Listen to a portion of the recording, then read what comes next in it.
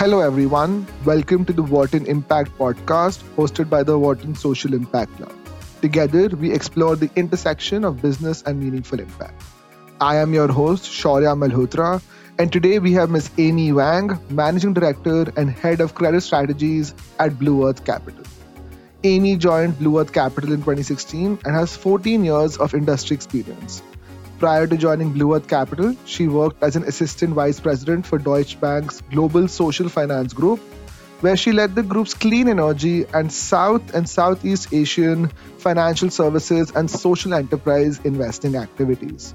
Amy has worked across Asia, Africa, and Eastern Europe.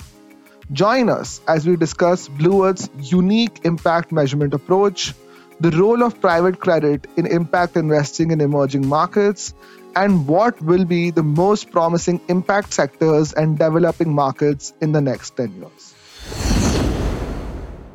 Hi, Amy. Welcome to this episode of the Wharton Impact podcast. We're really excited to have you here. Hi, I'm happy to be here.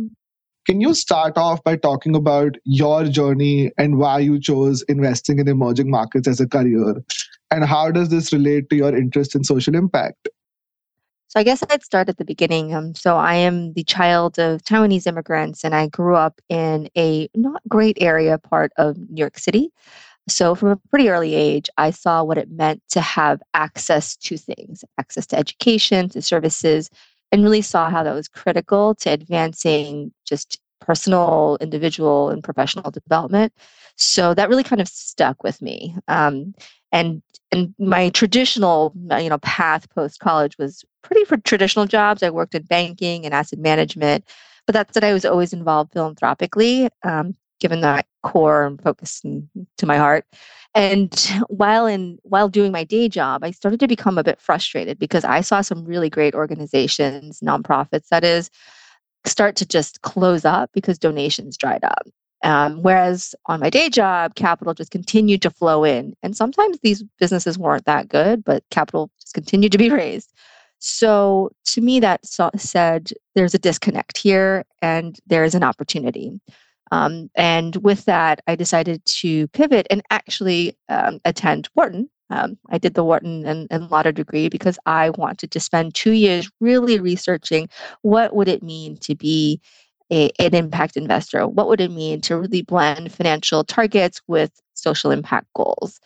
And through there, I came out with the perspective that in order to really dramatically create systematic change and produce enduring legacy to some of the world's greatest challenges, you need to do so in a sustainable fashion. So nonprofits are great, and there's a need for them for sure, but there's also a need for a blend of impact and investing, which led me to my current path, which is impact investing and emerging markets. And your question is really why emerging markets? Because I think that's where the need is greatest. So the vulnerable markets and emerging markets are exactly where there's the biggest demand for healthcare, agribusiness, access to financial services, education.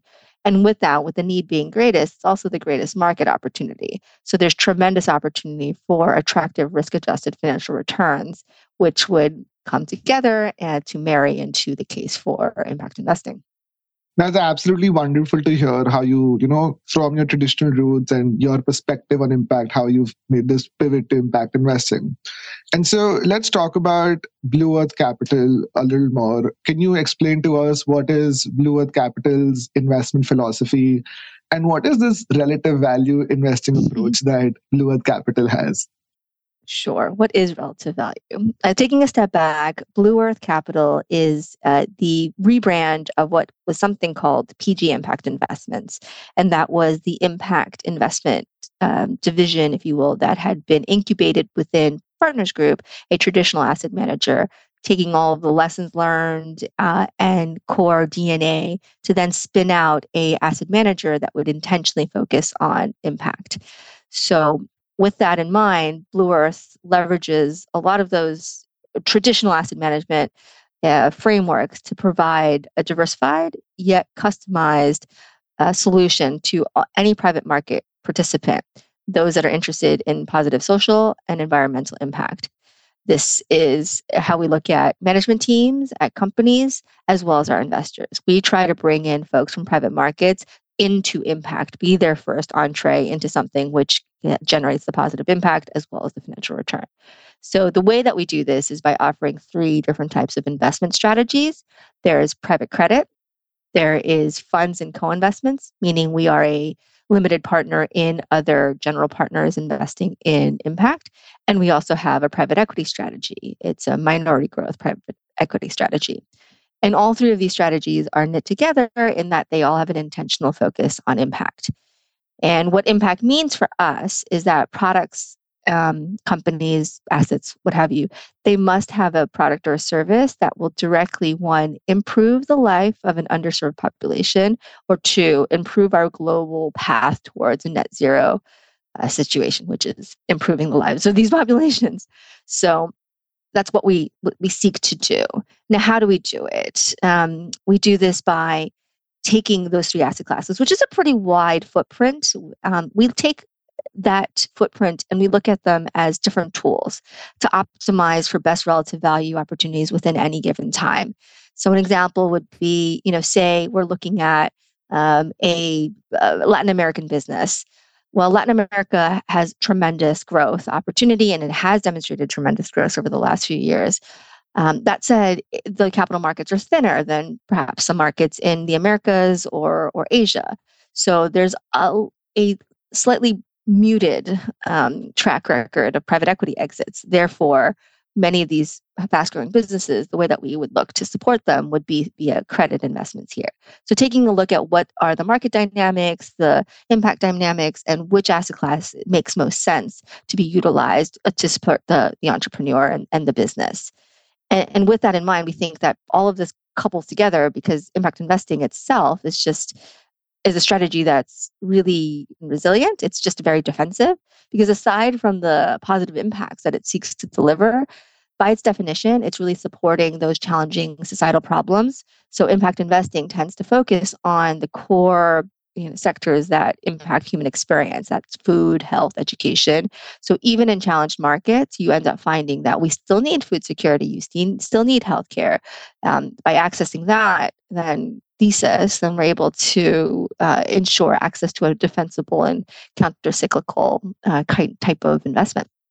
That's super helpful. And I was actually very interested by how you define impact as improving the lives of underserved populations.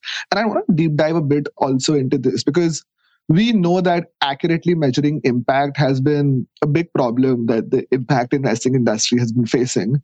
And Blue Earth Capital actually says that it has a best in class impact and ESG assessment methodology that consists of a variety of things, such as the Impact Management Project, the UN SDGs, the IRIS metrics, and even a logic model. So I'd love to understand what exactly is this impact measurement approach and how does this differentiate Blue Earth Capital from other impact investing funds, especially in the emerging markets? It's a good question and one that the entire industry is consistently facing because it is hard. Impact is multifaceted, and with different asset classes, there's different types of impact that you seek to achieve, different sectors, different scale, different depth, all of that. So how does Blue Earth go about this? We try to look at impact and financial outcomes as interlinked by saying that the target business needs to have an intrinsic product that where the DNA is the financial success will depend on positive impact success as well. The business model itself has to be interlinked. So by doing that, it does help us ensure that the way that we look at tracking and creating value for impact is intertwined is very key. But in terms of the process, Blue Earth has a fully interlinked and an embedded process where the investment process and impact are tied at every step. So from sourcing, looking at prospective opportunities to due diligence, to holding, even exit, there are different tools and processes that we undergo to ensure that there is the appropriate assessment of impact attribution and additionality, as well as ESG risk. I mean, if you just think about how the bulk of our work is in emerging markets, that's where the need is greatest. We already start by sourcing where that's where the need is greatest. So with every investment, we will set together a logic model, a theory of change to identify what is the key activity that each business is undergoing to deliver a prospective social output, which then delivers a outcome in the future. By assessing what that theory of change is, making sure that it aligns with each fund's theory of change, we can then go and deep dive into each individual investment and take a almost like a codified tool where we manage that, map that activity against a proprietarily created impact management tool, where we worked with the impact management project that had come out of Bridges and then IFC, et cetera, and now GIN, to take a look at the who, the what, the where, the how much of impact, and use that as a not just a scorecard, but a way for us to identify what are the key sticky areas of impact so we can demonstrate and set corrective action plans where needed, or set social covenants or goals where needed. We also have an ESG framework where we have to go through an environmental and social management system assessment on every opportunity to look at the things from the downside. So social impact tends to be on the plus side. What can this business end up doing for the positive? And ESG tends to, at least on the debt side, for which I speak a bit more fluidly about, is from the risk perspective. So we take a holistic approach to cobble these together to create action plans for each individual prospective investee. Now, it's exactly the fact that we have so many different types of asset classes and sectors that our tools are set to be as usable and transferable as possible, because ultimately it will be customized on a case by case basis. And we think that by demonstrating positive financial return, this would also generate positive social return. In terms of something that we feel very strongly about is when looking at the expected outputs, or what are we actually delivering in social outcomes, we very much take a rather deep comb to the numbers that we're provided by our companies, our funds. And we want to be careful to say what actually is attributable to the Blue Earth intervention. Because if you look at all the annual reports by every other firm out there, you'll find these huge numbers. And if you add all those huge numbers up, you'd probably have a number that would have solved poverty once or twice over. But that's not true. So what we try to do is, at least, it's not super scientific, but it's an effort to start to outline what is our percentage of the capital structure, what is our percentage of the overall raise, and only look to report and then optimize our attributed impact numbers. That's super helpful to understand, and thank you for walking us through this entire step-by-step process. You mentioned that Blue Earth Capital has 3 asset classes. I'd like to deep dive into one of them.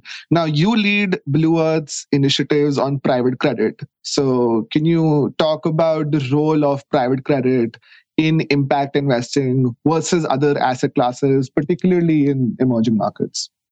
No, sure. There is a tremendous need for credit. The numbers are just really stark and staggering. On the demand side, if you look globally in emerging markets, the mid-market, the small, medium business market, they face about 30 million of them face a financing gap of over $4 trillion. And in comparison, you've got, I think the latest report had cited that the last private credit strategy fundraise was maybe 58 some odd billion since 2006. So it's a humongous gap. And you've got lots of really strong, fast growing small and medium businesses in these markets that are not able to access traditional bank financing, and clearly need this type of capital to grow. Why do they need to grow? And why is this beneficial to them? It's because private credit is actually really quite beneficial to both sides. I'd like to think of it as somewhat of a win-win for both the company's investors.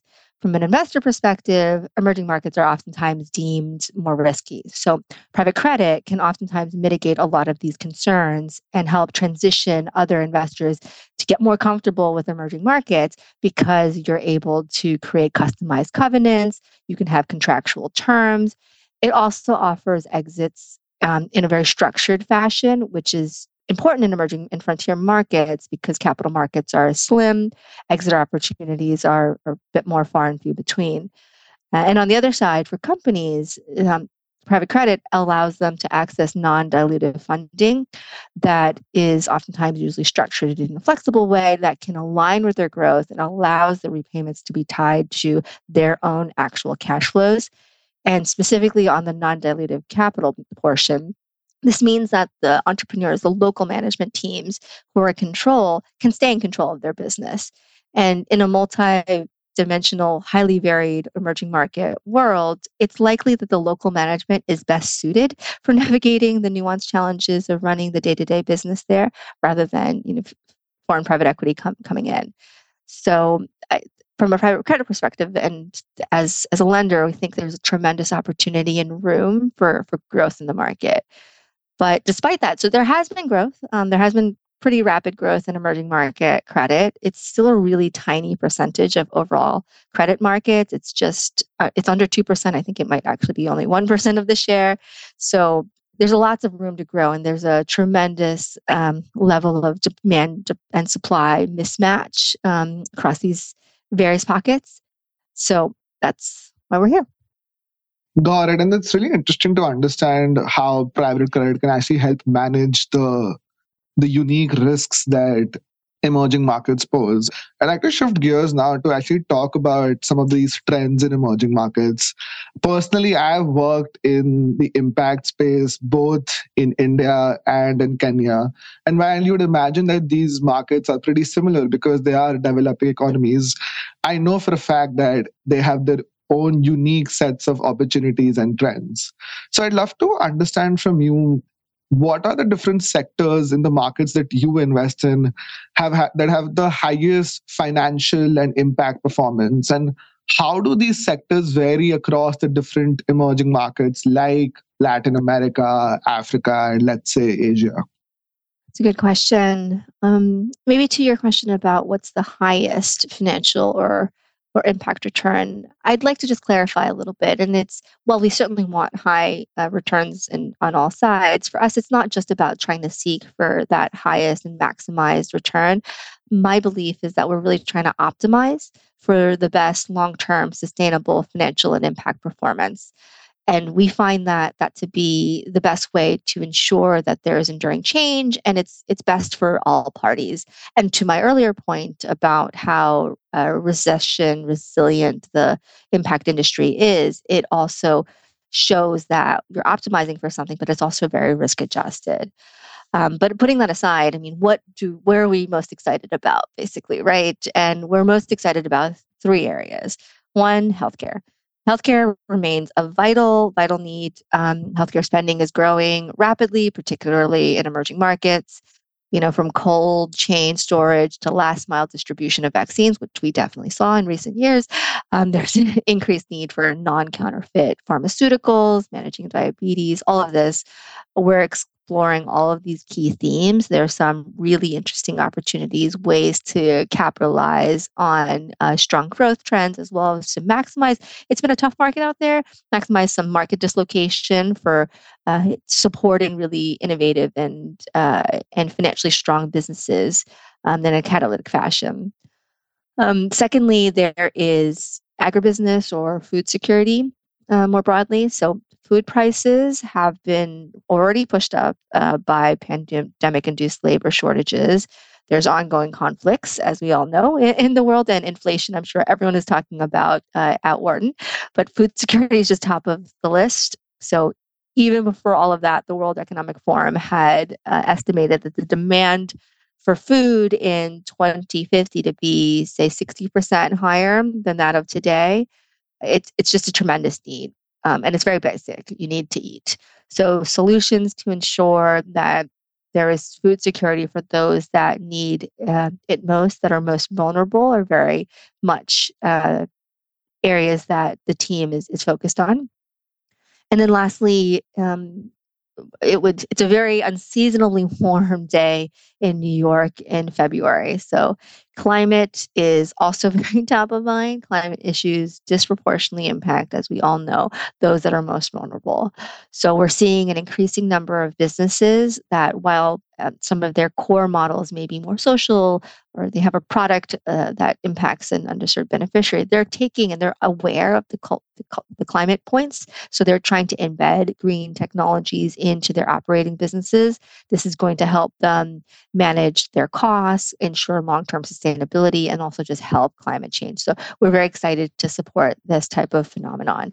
Those are the three big things that our team is working on. And that said, what's funny is you're right. To your point, there are certainly lots of cultural differences and geopolitical differences amongst every country and three regions. But these three sectors are just so basic, and they span different regional demands, that what you do find is there's a lot of lessons learned that you can cross over across any of the regions. But more specifically, I guess what we can say is the capital markets in Latin America and Asia, well, Asia first, then Latin America, are stronger, or strong is too strong of a word.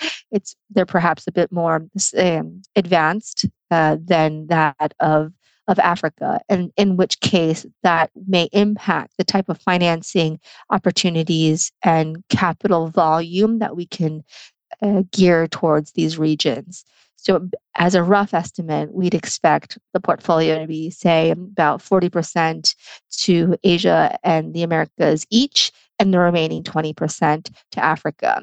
But we'd expect that the African transactions actually take on more of a mezzanine type profile.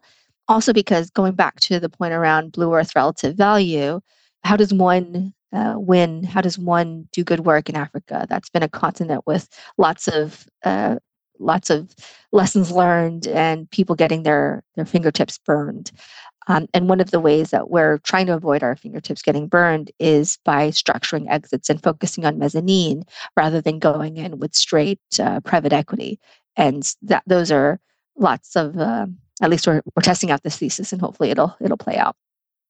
No, it's wonderful to hear that Blue Earth is focusing on such basic sectors like healthcare, food security, and climate.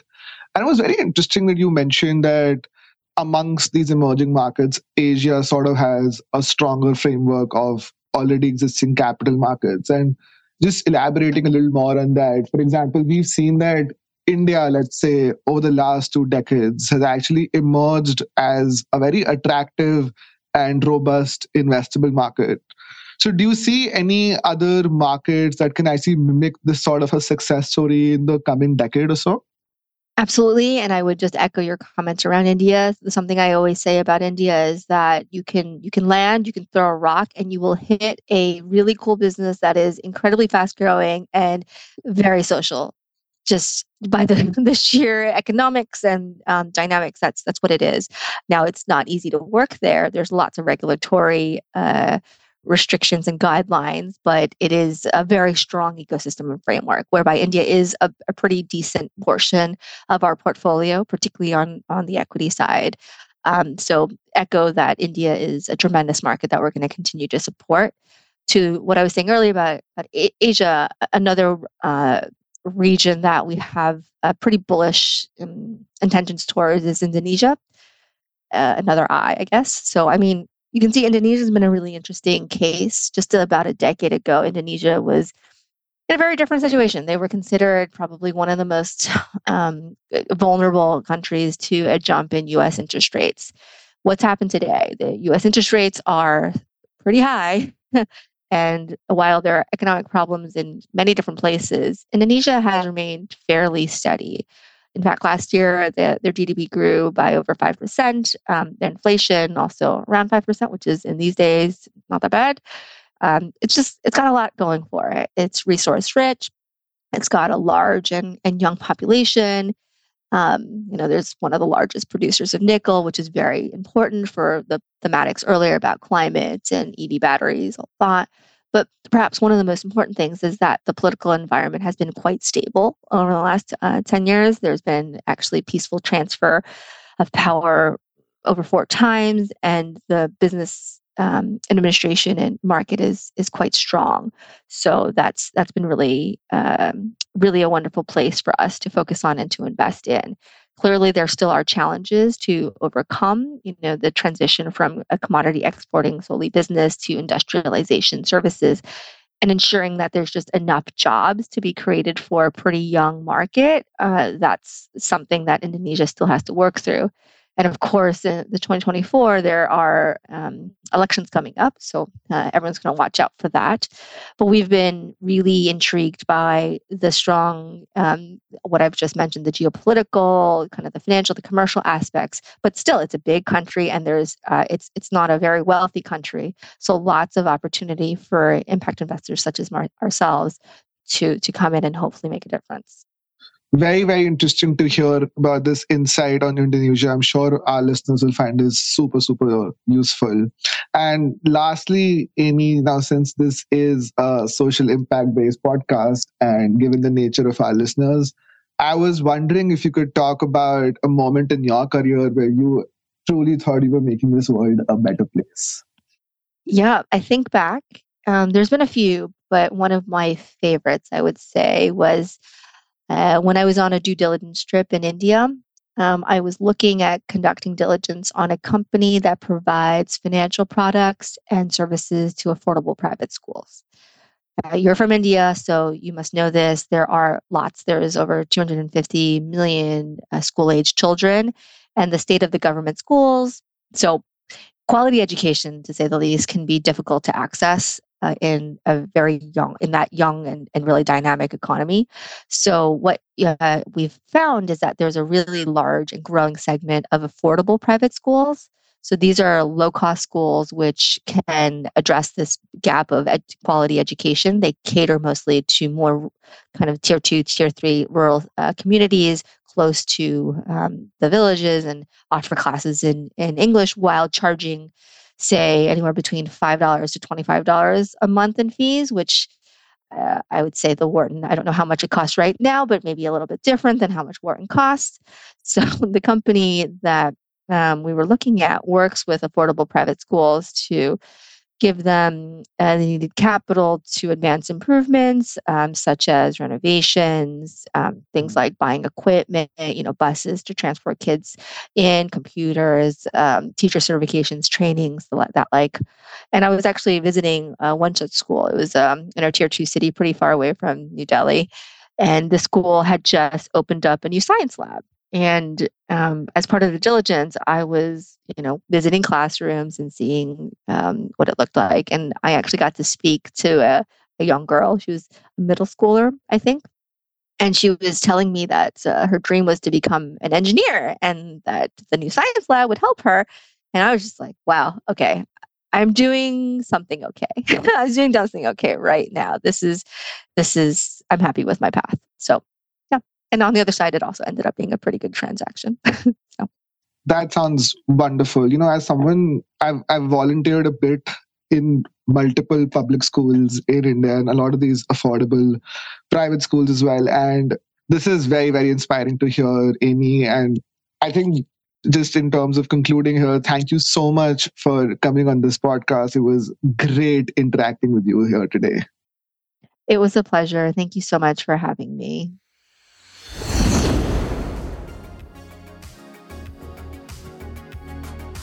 Thank you for listening to this episode of the Wharton Impact Podcast.